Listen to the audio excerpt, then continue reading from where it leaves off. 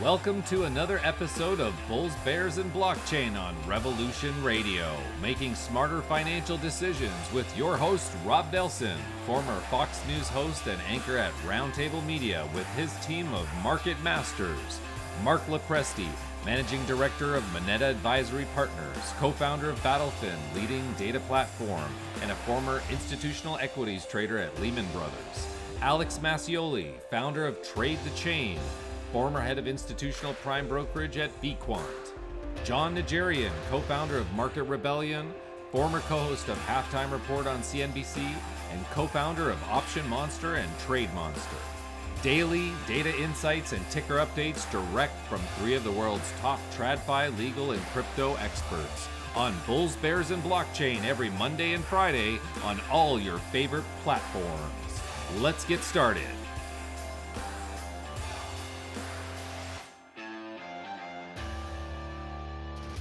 Welcome, B3 Nation. Thanks for joining us in the Bulls, Bears, and Blockchain.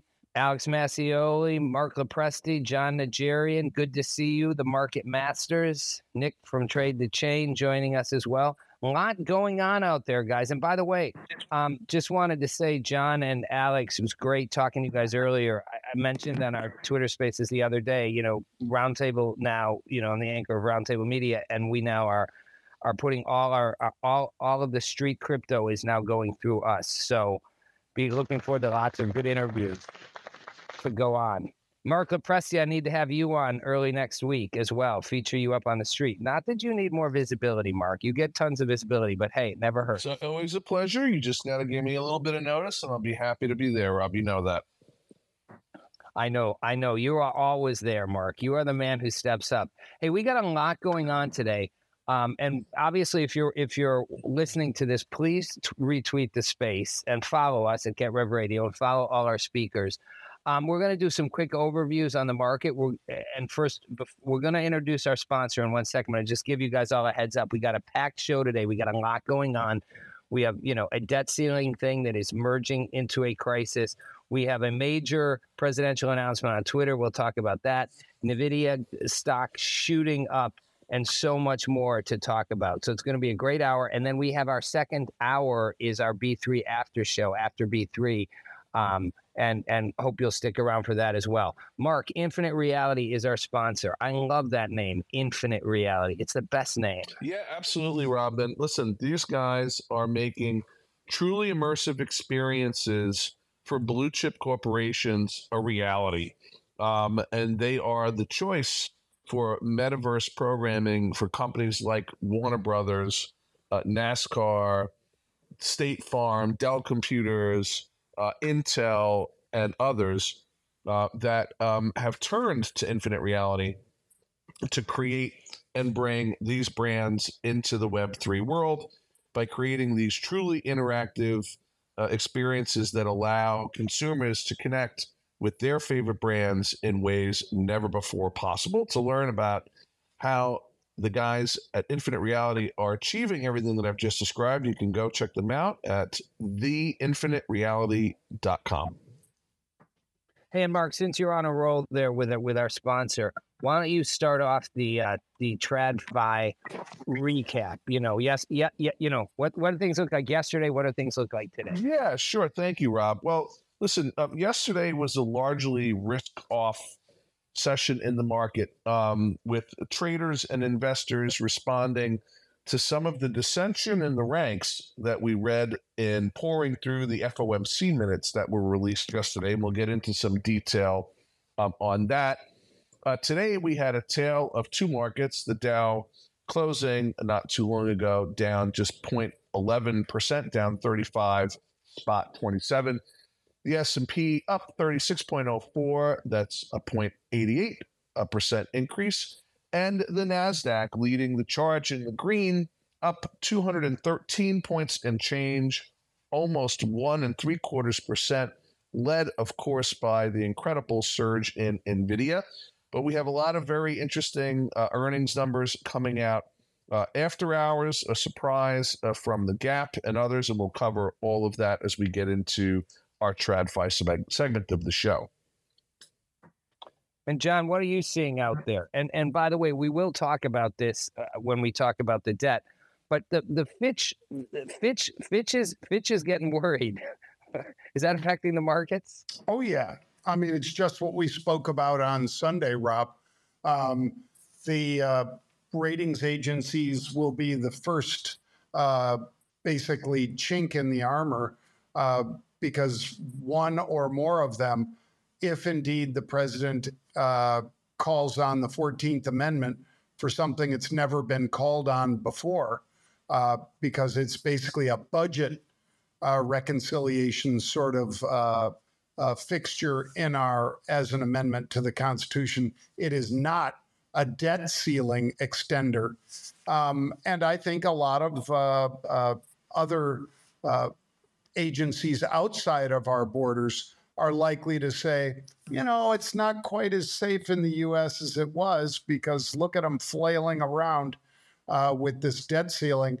It's not just an issue because it's political theater. It's an issue because they might do something really stupid, again, like the 14th Amendment, which does not apply to this particular problem that we're going to have in the next 2 weeks or so. Yeah, and we're going to talk more about that, guys, as we go into the show a little bit. John, anything before we move to crypto overview, anything standing out for you in the last couple of days or in the next couple of days in the markets? Well, I guess we only got one more in the TradFi markets this week. Because the NVIDIA move was so great, Rob, we actually saw a slight diminishment in volatility. But the volatility has been moving up. Not dramatically, but it has been moving up steadily for the past several sessions. And were it not for that just blowout earnings out of NVIDIA, I think we would have seen volatility continuing to extend into the holiday weekend. Tomorrow should only be probably about an hour of trading. And by then, everybody that really would pull the trigger on big trades will be off the floors, whether it's upstairs trading floors or downstairs. And I think we're all sort of anticipating a quiet session tomorrow. All's quiet. I wish we could say the same about Washington and the debt. Alex, we know Dr. J's a big fan of volatility. The crypto markets, how are they looking? And curiously, crypto people don't love volatility, although I would imagine it has its value there as well, right? Well, first of all, as Dr. J mentions, make volatility great again. I've said that a few times. We really need it in this market. Now, the average investor who's going long, looking for year-over-year appreciation, doesn't like volatility necessarily. But hey, traders do, whether it's TradFi or whether it's in the cryptocurrency markets. But let me tell you where we're at today, because it's painting a very light picture. Cryptocurrency total market cap up 1.1 trillion, even on the day, with another light 31.5 billion traded. Now, to put that in perspective, folks, 31.5 billion traded today, and it's about the number I've been spewing out for the last handful of sessions that we've been doing here on Twitter Spaces, is about 30% of what the average volume was just 4 months ago. Bitcoin was even as well, sitting at 26,450 on only 13.86 billion traded. And not only that, but it has a daily sentiment score on the trade chain dashboards of a bearish 39. So once again, we're down. It was up in the 40s earlier, making it a neutral score. Trading volume was off 11.5%. I'm going to bore you. Similar story with Ethereum as well. Even at 1807 on the day, 6.3 billion exchanging hands, and trading volume there down 13%. We really need more volatility back into this market. We can't seem to break the 30,000 BTC resistance price, which is what everybody's hoping for. And Nick, let me bring you in. Are we going to see Bitcoin hit 25?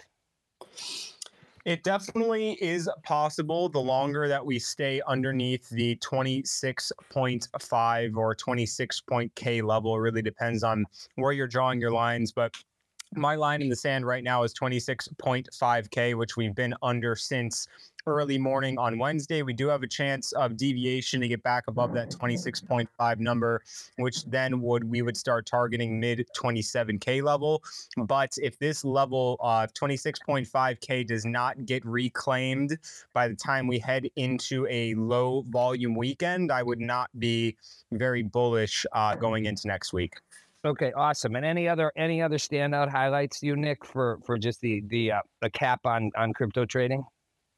It's really goes down to what Alex mentioned, the lack of volatility, and of course, the lack of interest. I think, the markets are typically driven in a narrative fashion, especially for speculative markets, and crypto is extremely speculative.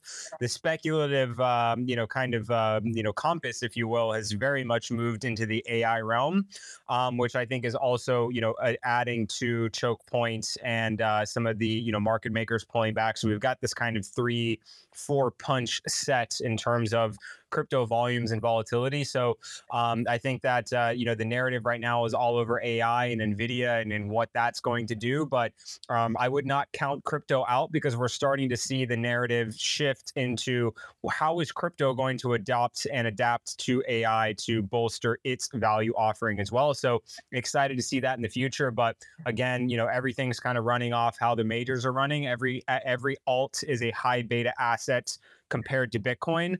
And that's why we focus on Bitcoin so much. And if we can't get above this 26.5K level, then I am not excited for longs, and I will be looking for shorts down to that 25K level that you mentioned, Rob.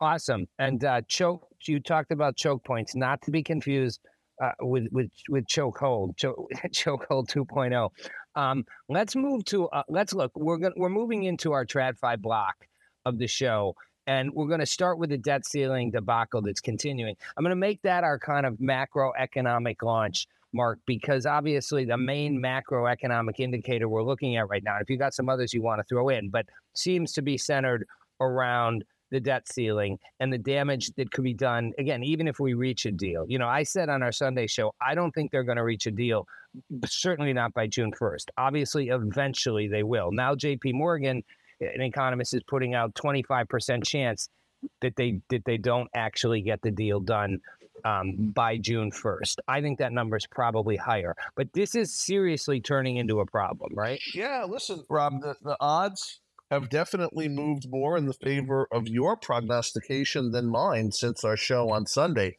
Not good news for the American economy. Probably going to be the only time that's true, but that's probably going to be the only time my prognostication is true. Come on, I doubt that highly. It's not good news for markets. It's not good news for American consumers. It's not good news for the American economy, and it's not good news for the country's credit rating. You teased out in the TradFi overview with Dr. J a minute ago about this talk of a change to the United States' credit rating, right? The United States' debt is rated like just about any other company or country by the major credit rating agencies like Fitch and Moody's.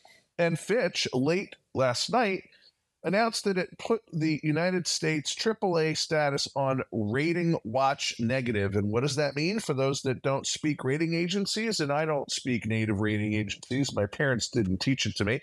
That means that they are considering downgrading once again, the debt status or the rating of U.S. debt. And that is one of the things that when we talk about a soft default versus a hard default, a concept we borrowed a bit, of course, from the recession talk, right? Are we going to have a hard or soft recession? That even if a deal is reached on the debt ceiling, damage could be done in the process nonetheless. And here's a great indication of that. And we do see, as John indicated, not dramatic movement in the VIX. We are starting to see some movement in the CDS, the credit default swap market. The cost to protect against a default in the debt ceiling. Wow, that was that. I have no idea what that song was. That's credit default. That's the credit default swap theme song. Apparently, I can't explain that. I guess so. But look, the cost to protect against a default, these debt ceiling debates using credit default swaps are at its highest level since the last time we took it to the limit in 2011, while yields on short-term T-bills maturing after that X date remain elevated. So it's definitely starting to look more like you might be right and less like I might be right, unfortunately, about the chances of a total, this debacle turning into a real serious problem, a deal not getting done, and God forbid Grandpa Biden invoking the 14th Amendment, which would be an absolute disaster.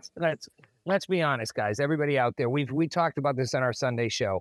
Technically, a lot of Democrats have urged, and some liberal pundits are urging the president to invoke the 14th Amendment, which has in its fourth part in it that the U.S. must honor all legitimate debts, which was designed to honor debts after the Civil War, never been used for a debt default, not intended to be used. And I don't even think Grandpa Joe and his team will go there because the Supreme Court will unanimously shut that down with it. That won't be good for the markets because the chaos will ensue. Mark, I think the song we should have for the debt default should be "Take It to the Limit" by the it could be. Right. And look, take it to the limit one more time. I think, unfortunately, Rob, I don't put it past this administration to invoke the 14th Amendment. You're right, it has not been used in conjunction with the debt ceiling. It's about budget impasse, right? So that's where the little technicality and legality nuance comes into play. But I wouldn't put it past them. And again, the numbers not moving in favor of what I said on Sunday when I took a far more casual approach as to whether or not this was a reality. And it's not a good thing. I want to point out, by the way, that while we are doing our Twitter Spaces, we are number 2 to some guy named Elon Musk talking with a CEO of a little company named Ford. Now we know why.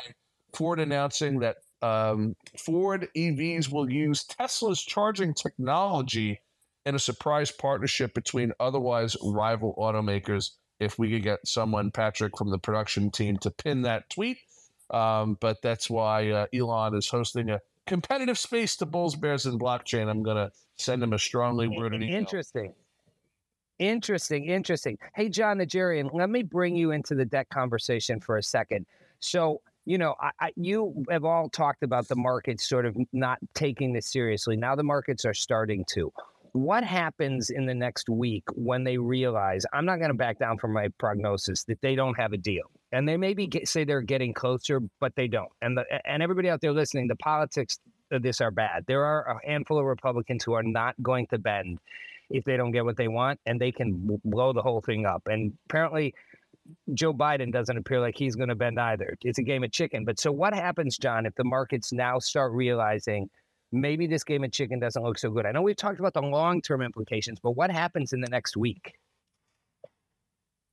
I think John is still muted, either internally or externally. Can we unmute John? Okay, well, Alex, you want to? Oh, I'm not dipping my into this conversation that Mark started. Mark, you're gonna have to answer your own. You're gonna have to answer the own question. It's like you're catching your own path. Yeah, that's okay as we figure out. John apparently, I'm getting breaking news that John is the only one that can unmute himself. John is in control of his own destiny. So, Doc, if you're listening, please come back and join us in the land of the unmuted. But listen, while there's certainly been some positive talk coming from the Capitol Hill today that maybe they may have made some progress on a deal, there's unanimous consensus, something that we rarely get, a bipartisan view that the hardest part of the negotiations are yet to come next week. And I think if these discussions continue to go as they have been, if the partisan tenor continues to devolve, if both parties continue to dig their heels in the sand and say, this program's off the table, that program's off the table, this is a non-starter, that's a non-starter, we could see the market starting to price in a higher likelihood of a default. We could see volatility increase, which I think will probably happen as we get closer, because as they've said by their own admission, and this is one time that the politicians aren't lying, things will get worse before they get better. So I think we could see after this quiet Friday, John's absolutely right. The Friday before Memorial Day weekend, I remember harkening back to my early days on the floor of the New York Stock Exchange when I was just a tadpole. We traded in fractions and used paper and pen, not to indicate how young I was or old I am now. That this is tomorrow anticipated to be a traditionally quiet day, but things could heat up when we all come back and U.S. markets reopen on Tuesday morning. So, and John has the mic again. Don't really need it much. They were just finishing up some drapes that they're hanging here, which required some drilling. So rather than subject the B3 Nation to that, I thought it best just to mute it. But oh, come on, we want to hear your home improvement process. Sure. We're all into that. Okay. Well, they did a fabulous job. I could post it up on Better Homes and Gardens. It looks fabulous.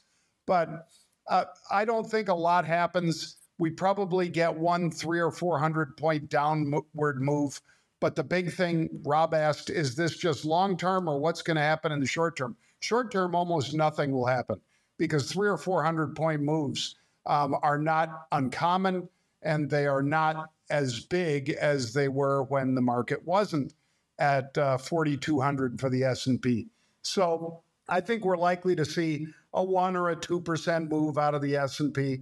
But the big thing is that if indeed this does come to pass and the Supreme Court is asked to opine on the 14th Amendment and whether or not it's applicable and yada, yada, I think we're likely to see that same 2011 bleed down into 2013 that we talked about on Sunday, because it wasn't the fact that Fitch downgraded us that took the market down 15%.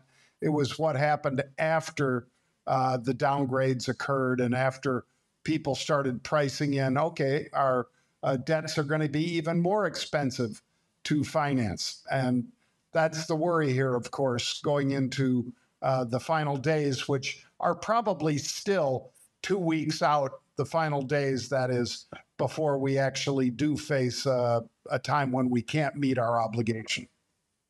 Real quick, and then, John, I want to get your take on in our Fantastic Future segment. But is there, I'm just trying to be an optimist here, is there any upside if we come close to a default? Is there anything that happens that's an upside longer term that we come out of it in a positive way, or is it just purely negative? Well, I guess the libertarian among us might say the positive might be that they actually do take their spending seriously. Warren Buffett famously said that I can get them to balance the budget every year.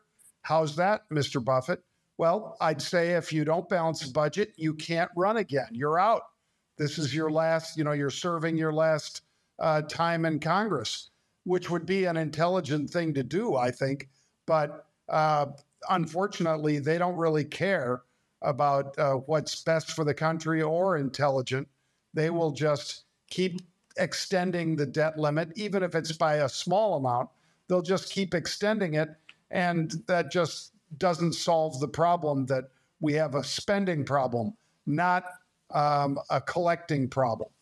Right. And Alex, quickly, we've talked about this before, but there is an upside in the crypto space, right? We definitely see Bitcoin gain traction. The more damage the U.S. government does to the dollar and to its credibility, the more positives there are for Bitcoin. Yeah, absolutely. Like, we've discussed this ad nauseum before. It really is a talk of light. And it just puts Bitcoin more on that platform, which is already accelerated by the fact that presidential candidates have done so far going into this new race by putting Bitcoin on the platform. So the exposure is immense. More people are understanding it. And we've already seen during the regional banking crisis, people make a flight to it and raise the price. And that's going to bring prosperity to the market. Yeah. And we're going to talk a little about Ron DeSantis and notice, Mark, I said his name right this time. Ron DeSantis and his endorsement of Bitcoin a little later on the show. You're listening to Bulls, Bears, and Blockchain Twitter Spaces. We do this 5:30 p.m. Eastern Time Tuesday and Thursday. We're also bringing in a Sunday edition, and we've got a B3 after show that goes on after this for an hour. So we hope you'll stick around for that. Please follow us at Get Rev Radio, retweet the space, and follow all our speakers. John, just a quick update. The Fantastic Future segment is all you. What's happening in OATs right now? Well, oat is similar in some ways to a number of the commodities. And so when this Fantastic Futures comes about, it comes about because we're watching futures, in particular softs, which many might call them. And of course, because you have metals and you have crude oil and so forth, so energy complex as well. But in terms of things that humans primarily use in producing product for food chain, oats are actually down on the year, Rob. So they had a little rally today. They have had scant few rallies this year, 2023, and yet I would bet that a lot of oat-related products are still up as much as some of the products that actually have boomed just because they can. In other words, the inflation is not just because the inputs went up. The inflation is because they think they can get away with charging more, and because demand has not slacked for foodstuffs, not yet. So they're able to demand higher prices for various oat-related products, and they're getting it. So even though the oats are down about a single digit year to date, Rob, the futures were up about 3% today. And we just thought it was interesting on the futures side of things to pay attention to the inputs are not the whole story. I call them OATs, John. I don't know about that. OATs, I'll go with that. OAT. Oats. I like my oats. No, it's really interesting. Listen, I learn every day. It's really interesting, John, because there's been a fair amount of talk, and it's something we've covered on the show about whether or not there's a looming a bull market in agricultural commodities that might come out of how the market's been performing over the past couple of months, leading into the summer, and it just doesn't seem like it's lining up that way. And these latest figures in terms of oats prices seems to indicate that might not be an accurate prognostication. Interesting point.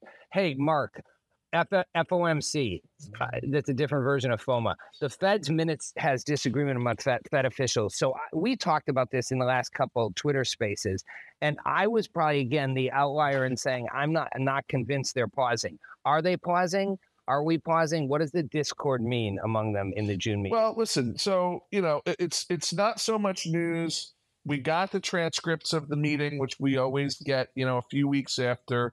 And we're talking, of course, not about the upcoming June meeting, but the meeting that was several weeks ago, where we had that 25 basis point hike. And folks pouring through these minutes found out that there was actually more disagreement than I think folks had anticipated in terms of whether or not there should be a pause or additional rate hikes were required.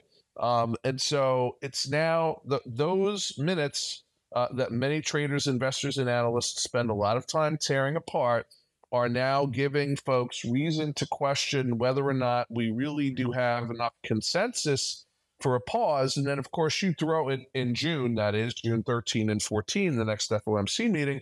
And, of course, you throw in the uncertainty occasioned by the debt ceiling debacle, and I keep calling it that because I like the alliteration. It even causes and pulls into question whether or not the Fed will do what I expect they will do and have expected they will do, which is explicitly adopt the pause at the next meeting as opposed to disavow the pause as they did at the previous meeting.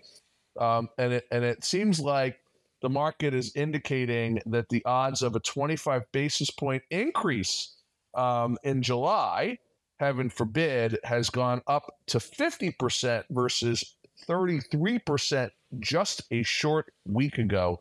That is a dramatic rise. So we may not. Does the debt, Mark? Does the debt? Does this debt, as we get closer to this, and if they continue to stall on this, which I think they will, does that affect the Fed's decision on whether to pause or not? You know what, Rob? I think it will. I think it will, and I think it could. But it all depends on whether or not they let it go all the way to the limit, and whether or not stupid things are done to extend beyond the point in time. I think June 1st is still that X date. John, has anybody updated that June 1st X date that Yellen suggested recently, or no, we're still working off of June 1st? I don't believe she has updated it, but I know a number of folks, including, my brother Pete's kind of somewhat tight with Neil Kashkari. And I think that the number is somewhere in the middle of June, not the 1st of June, based on what I've heard from Pete. So, is it the 7th, 8th, 9th, 10th? Is it the 15th? I don't know. I'm sure she'll play some games, Mark, with, holding off on certain payments that she can. But ultimately, again, we all know we're not going to default on our debt, but it could be late by a couple days, depending on.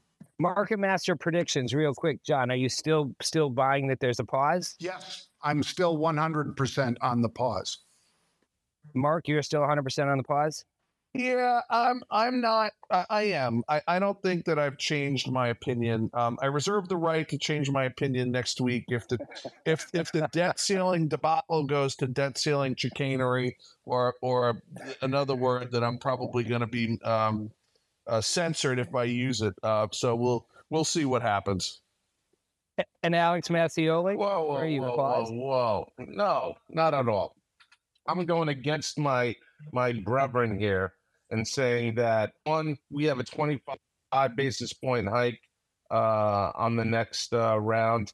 And if anybody's paying attention, the future interest index speculative measure for the Fed rate is up to 17% that we get 2 25 basis point hikes before the end of the year. Wow. Doubling. He's doubling. Alex, He's doubling. Alex dropping into the TradFi segment. Wow. I'm swinging for the fences on this one. I like that. Wow. By the way, I'd also like to thank and welcome everybody that left Elon Musk, I believe is how his last name is pronounced, that he had this other Twitter Spaces going. Thank you all for joining us. Far more interesting. We do not have any announcements about Ford partnerships, but I guarantee it'll be more fun.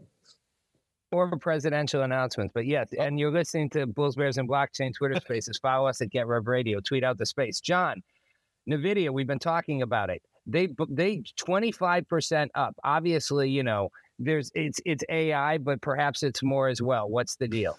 Well, AI is certainly the new thing.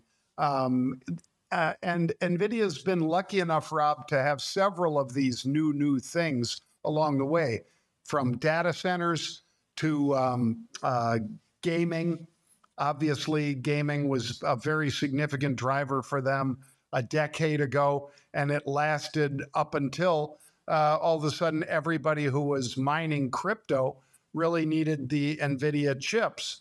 And then all of a sudden, the mining sort of slowed down, or at least the purchase of these very, very fast chips slowed down dramatically. And as that happened, they were lucky enough to have ChatGPT become the buzzword of 2023. And now their CFO said today, Rob, that they have visibility, they think, well into 2024 for massive demand. This was one of those things that was just, for a company that's in the hundreds of billions of dollars to make a 30% move is amazing. It happens, but it is nonetheless still amazing when they're able to do that. And that's just what they did. Their guidance was so superior to what anybody on the street was looking for that it just caused the stock to rocket to the upside. And luckily, Rob, there were a number of people that were long upside calls, a lot of speculative buys that our heat seeker picked up over at Market Rebellion. And there's a lot of happy people who are subscribers that jumped on that bandwagon because a $5 option went to $80. $80. So, that's a 16-fold increase like that in your investment. So if you put $10,000 down, you made $160,000. That's how that works.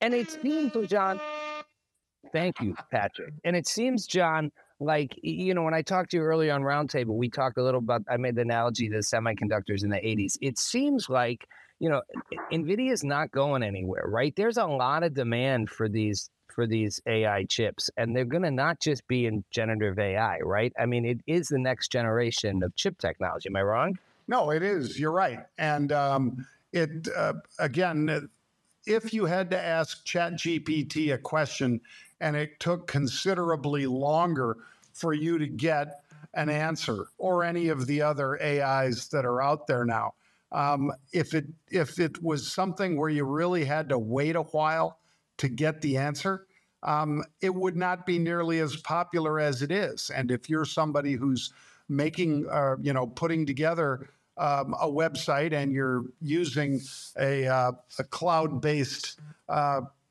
server to pump out that information, to receive it and pump it out, you're somebody who really wants to make sure that it's running on those NVIDIA chips. And like I say, the CFO said that. He said demand out of these data centers has been incredible. And again, I think that's just a fantastic reason to own the stock. And it's almost, Rob, like that old analogy about picks and shovels, where people made money other than Levi Strauss in the gold rush, selling picks, shovels, and blue jeans. Well, in order to get AI to work correctly and work at highest speed, apparently you need NVIDIA chips, and that's a very good thing for them. Can I, Rob, can I jump in here quickly? Just a couple things. One, a big kudos to John and the folks over at Market Rebellion, because you guys did see the unusual option activity. You did report that to the subscribers. I am one of them. So really showing the power not only of what you guys do over there at Market Rebellion, but the power of trading with options, which is not for the amateur or the unindoctrinated. And I'm going to tease out, we are going to start introducing a segment on the show at some point in time for about 3 minutes that's got sort of a educational element to it, where we're going to consider certain things like basics of option trading, understanding the yield curve. What does it mean when the yield curve is inverted? Because we feel that, we want to sort of continue to fulfill that mission of improving everybody's financial literacy and education. So kudos to you on that, John. The other thing and I'm going to be taking notes during that 3-minute tutorial. Probably a good idea. The other thing that I'll point out is it doesn't take AI to understand why NVIDIA and NVIDIA's outlook is as rosy as it is, because it is a data infrastructure play, right? Because AI or no AI, we're still creating data at that rate of zettabytes. We're still creating data at an exponential rate every day with everything that we do with our smartphones, our smart devices, our connected homes. That is not going to stop regardless of what happens with the feckless Fed. The only thing that I have a little bit of a concern about, and it's an indicia of market psychology, and I'd like John and/or Alex to comment on this. We've just come out of this earnings season where conservatism and downward guidance was the rule of the day, right? I was asked on my show on SiriusXM this morning on Wharton Business Daily, shameless plug for that. Why is it that 70+%, I think the number is still trending around 75% of companies that reported this earnings season met or exceeded the street's expectations against this backdrop of a rather dim picture for the American consumer with credit card debt inflation, wage stagflation, all those wonderful things we talk about? And the answer is because there was very significant conservatism in terms of guidance from the prior quarters as CEOs got wise as they try to navigate this inflationary and recessionary environment. And secondarily, because Wall Street analysts revised their estimates to the downside. So expectations were significantly reduced. I would say very significantly reduced. And that's why you had 73 or 4% of the companies meeting or beating expectations, because they were already, the bar was set so low. So against that backdrop, John, maybe tossing it to you, we are suddenly so willing to take this company, and you're right, with this kind of market cap and stock price, to experience a 24+% day is very unusual. But we're willing suddenly to do that on the basis of forward guidance. Like, we went from, we don't care about forward guidance, be conservative, downwardly revise, under promise and over deliver, and beat the hell out of tech companies that were, whose valuations were premised entirely on forward guidance and forward-looking statements. But because it's NVIDIA and AI, all of a sudden it's okay. Is this a trend? Are we going back to like bet on the future versus today? Or is this unique to NVIDIA? Is this unique to AI stocks? Because I'm trying to figure it out myself.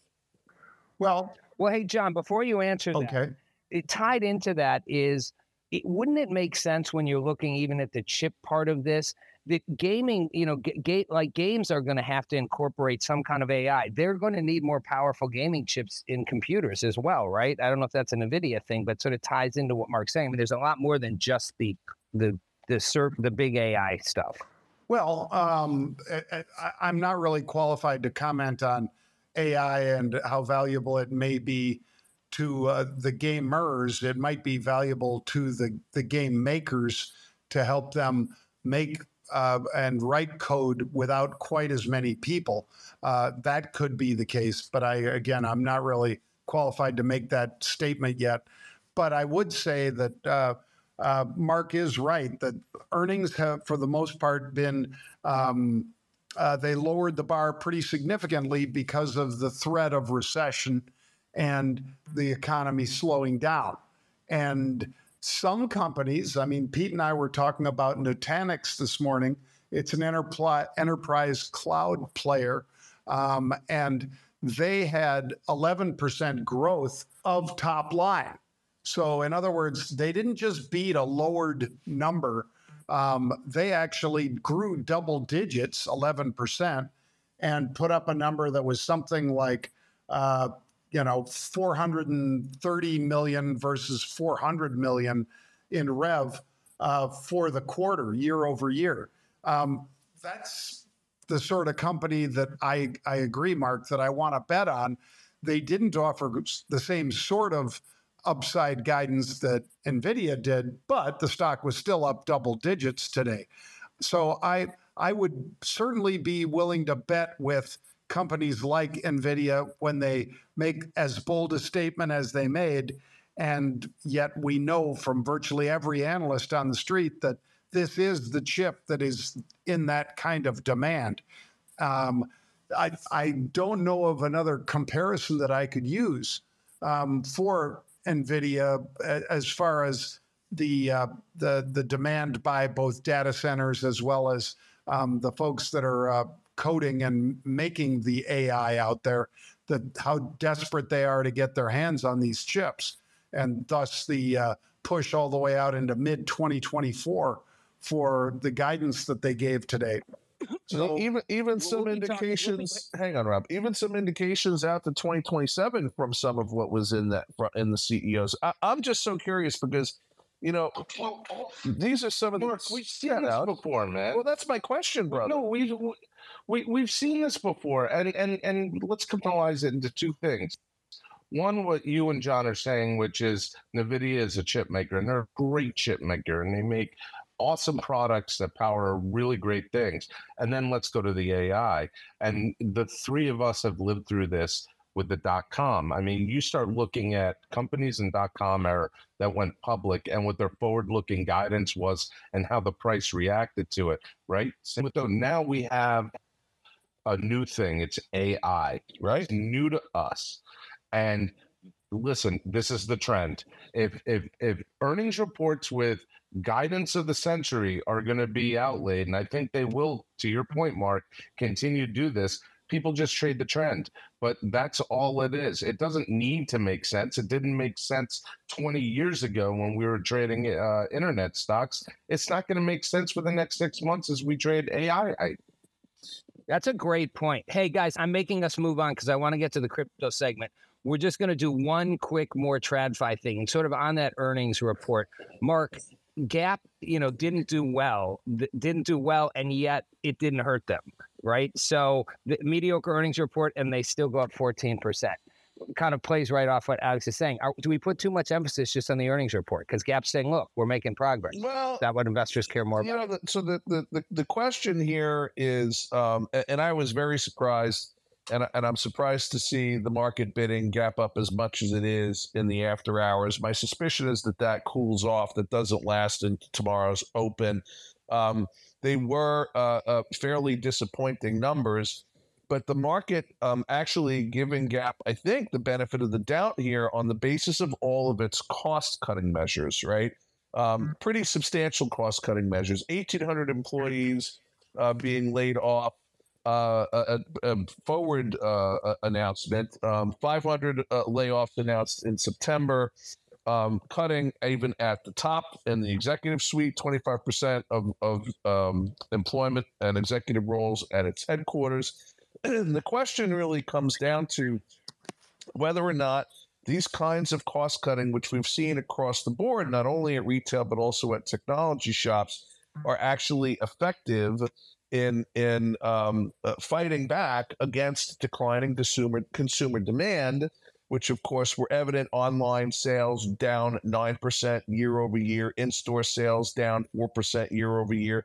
So not great numbers. I'm also curious to know who still shops at the Gap. I don't think I've been in a Gap since I was a freshman in college, which of course was only a couple of years ago, but that's a different conversation. There is a flagship store in Puerto Rico about it. Hey, if you're listening, I want everyone out there to know, B3 Nation, we are doing a Beyond B3 show right after this, and stick around for it. We like to get audience involvement, expand your participation. We're going to move that into this second hour. So if you have questions, start queuing them up. Get ready, because we will be taking audience questions with Josh Carey, our host of that. Alex, we got to talk about some crypto stuff. It's past our crypto block, and I was super excited listening to DeSantis on Twitter just to watch the experience. And he obviously, we're going to talk about the fact that he did a shout out to Bitcoin and how he would support it. More fascinating to me at the top of that was how much blowback there was from a lot in the mainstream media, left and right, to the fact that the Twitter space crashed and what a failure it was. And I'm thinking, I don't know how you come away with a failure when you just got the biggest news story in the world right now, and you ended up having millions of people listening. But that said, it was an innovative way to launch. And it makes sense. These candidates are all getting into Bitcoin. I mean, more and more. You're certainly seeing the Republican candidates all endorsing it. And RFK, who's a Democratic candidate. Well, I mean, we spoke about this Sunday. Let's take the fact that, Elon obviously colluded with DeSantis to have him on to be able to launch his campaign, right? Kudos to Elon for being business smart and showing off the most powerful speech platform there is right now.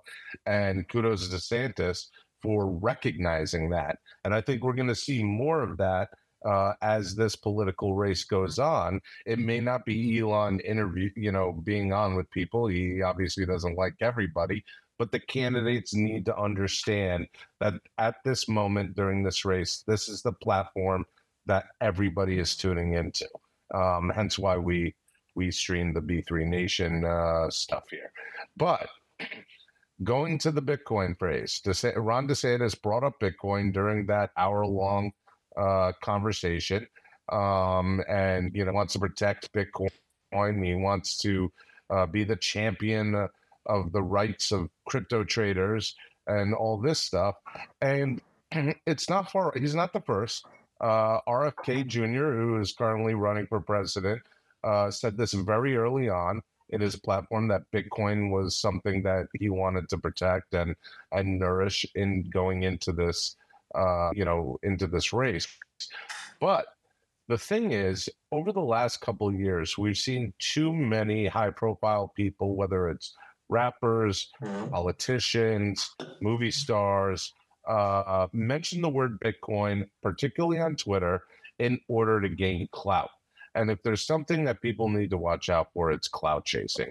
So when you have your favorite rapper and he says, "Hey, I'm into Bitcoin now," the guy obviously had a dud of a record previous go around and wants eyeballs. You kind of have to take pause when a politician's doing that, because we've seen this with with Gary Poser Gensler, who taught blockchain at MIT, was very pro crypto, gets into his post, and once he's in his post, he forgets who his friends were. Okay.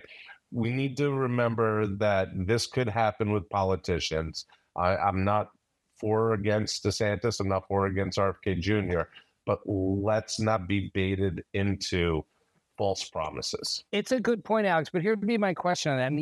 And I, as you guys know, I interviewed RFK Jr. at Bitcoin Miami, did the only exclusive sit-down one-on-one with him. He understands Bitcoin really well. And he understands it, he reckons it back to his uncle JFK, who, took on the Fed in various ways and with the silver certificates and all that, but as a check against central bank overreach.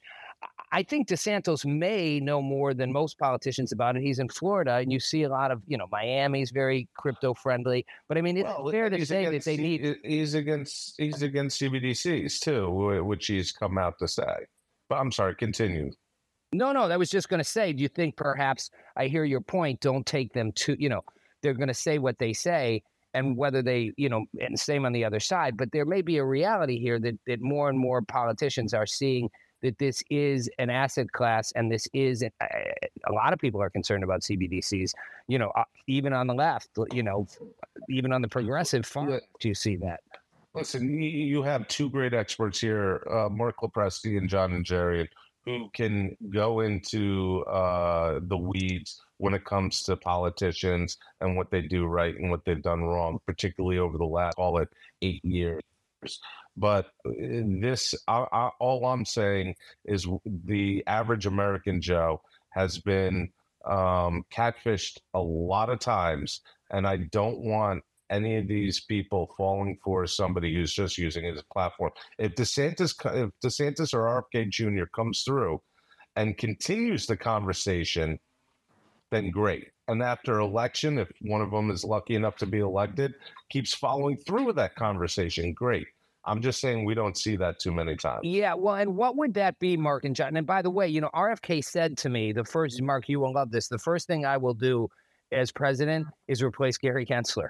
I don't know if it's literally the first thing, but that's what he said. But what would we want to see that a president actually could do other than just, use the bully pulpit on this?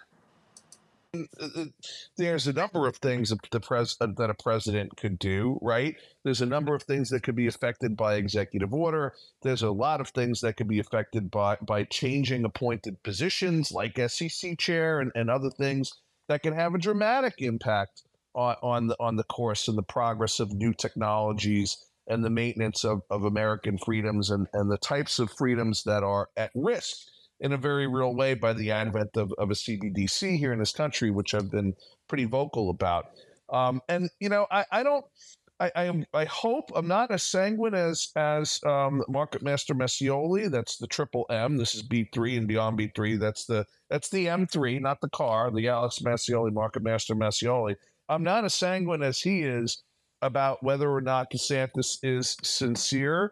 I think he is pro crypto. I think he is pro Bitcoin, and I think as a conservative Republican would be perhaps a little bit more pro actually giving market participants a clear set of the rules of the road, as opposed to suggesting that we abide by a map that was printed in 1933 that has no application to the current landscape. So. But we'll see. I think I have a healthy dose of skepticism. How about you, Doc? Yeah, I think so. I don't know that crypto is a big enough vote getter for any of these guys, but I do think that they will all and I do mean all, from Biden and Kennedy to Trump and DeSantis and everybody else that jumps in, they will all take crypto donations. But it's pretty clear that the Democrats are lining up right now against crypto because they really would like CBDCs. And that is what I think a lot of Americans fear, are those central bank digital currencies and the control that comes with a digital currency versus paper money and a bank account. John, last question on this. Beyond, not beyond B3, that's coming up, guys. Beyond replacing the SEC chair, beyond trying to get at least a crypto neutral SEC, maybe dealing with the CFTC, is there anything obvious to you that a president could do other than be talking about it? Obviously you need Congress to do any legislative stuff, that a president would have any ability to shift from an appointing perspective other than those two that would matter? Well, if a sitting president actually came out in favor of cryptocurrencies, he or she could make an awful lot of things happen that would be extremely positive. The question is, though, if they're just doing it, I take you at your word that Kennedy understands it, and that if he was the person in charge, may truly support it. I think that's something that would be a significant driver, because right now, the 17% of crypto that is U.S. based, traders, investors, hodlers, would grow dramatically if it weren't for the folks that are lined up against them, whether it's Operation Chokehold or just the lack of clarity from the regulators. So I would think that the president would have a lot of power to push cryptos in the right direction. Yeah, and look, at a minminimum here, John, who's the biggest poser in the world? Gary Gensler. Gary Gensler. See, it's so true that Rob doesn't even need to ask me the question. Alex asks the question, and Rob answers it. Exactly. It's like we know the answer here now. But we're gonna keep reminding it. We're gonna have that meme go, and we should have an NFT around it. Hey, Alex, let's talk about AI themed cryptocurrencies getting a boost after Nvidia's jump 25%. Yeah, absolutely. And I'll make this quick. I know we got time coming down, but so we had a bunch of AI related cryptos making boost. Singularity Net, ticker AGIX, it got high as 8.75% on the trade chain dashboards to 29 cents. We had Cortex CTXC rose 7.2% to 18 cents, as well as MDT and Fetch AI, all bits. But one of the big things today was the fact that the CEO of OpenAI, Sam Altman, has raised $115 million for his project WorldCoin. And Sam Altman famously came out and said he has no equity stake in OpenAI, which is behind ChatGPT, which I'm still trying to dig to the bottom of why that is. But just to go show you that after we go through a tremendous winter with a lot of fraud, a lot of bankruptcies, the OpenAI narrative, to Mark's point before with the stocks, is in full force. $115 million for WorldCoin. And if you don't know what WorldCoin does, it's going to be like it's like a digital identity type coin where it's going to record people's private information through whether it's iris scanning and other things, which I still find very dangerous in the world of cataloging that from individuals. But it's been around for a couple of years. It just hasn't made headlines until ChatGPT became famous. But hey, Alex, you mentioned that a lot of the Bitcoin market, the volatility was low. It was flat market. Yep. These the AI themed cryptocurrencies were doing great, right? Well, I mean, they probably have been the most volatile. to be honest with you. So they've had their ups and downs, but I wouldn't say great, but for swing traders, they've been making very good gains. But we haven't been moving forward, up and up and up on a consistent level. Listen, we talked about at the beginning of the hour with Bitcoin and that $30,000 resistance level. We really need Bitcoin to kind of catapult its way there, and then have some of that profit taking capitulate into altcoins such as the AI coins. Awesome. Well, guys, here we are. This is the Bulls, Bears, and Blockchain Twitter Spaces, Tuesday, Thursday, 5:30 p.m. Eastern Time. Sundays, 5:30 p.m. Eastern Time. We are now, and I want to thank everybody, our sponsor, Infinite Reality, Mark, John, Alex. Thanks for joining Rob Nelson, Alex Massioli, Mark Lopresti, and John Nigerian with another great episode of Bulls, Bears, and Blockchain, twice a week on Revolution Radio. Whether you're new to the world of Web3 finance or an experienced investor, we've got you covered. Follow us on Twitter at GetRevRadio and visit our website at revolutionradio.io, helping you make smarter financial decisions. This podcast is a part of the C-Suite Radio Network. For more top business podcasts, visit c-suiteradio.com.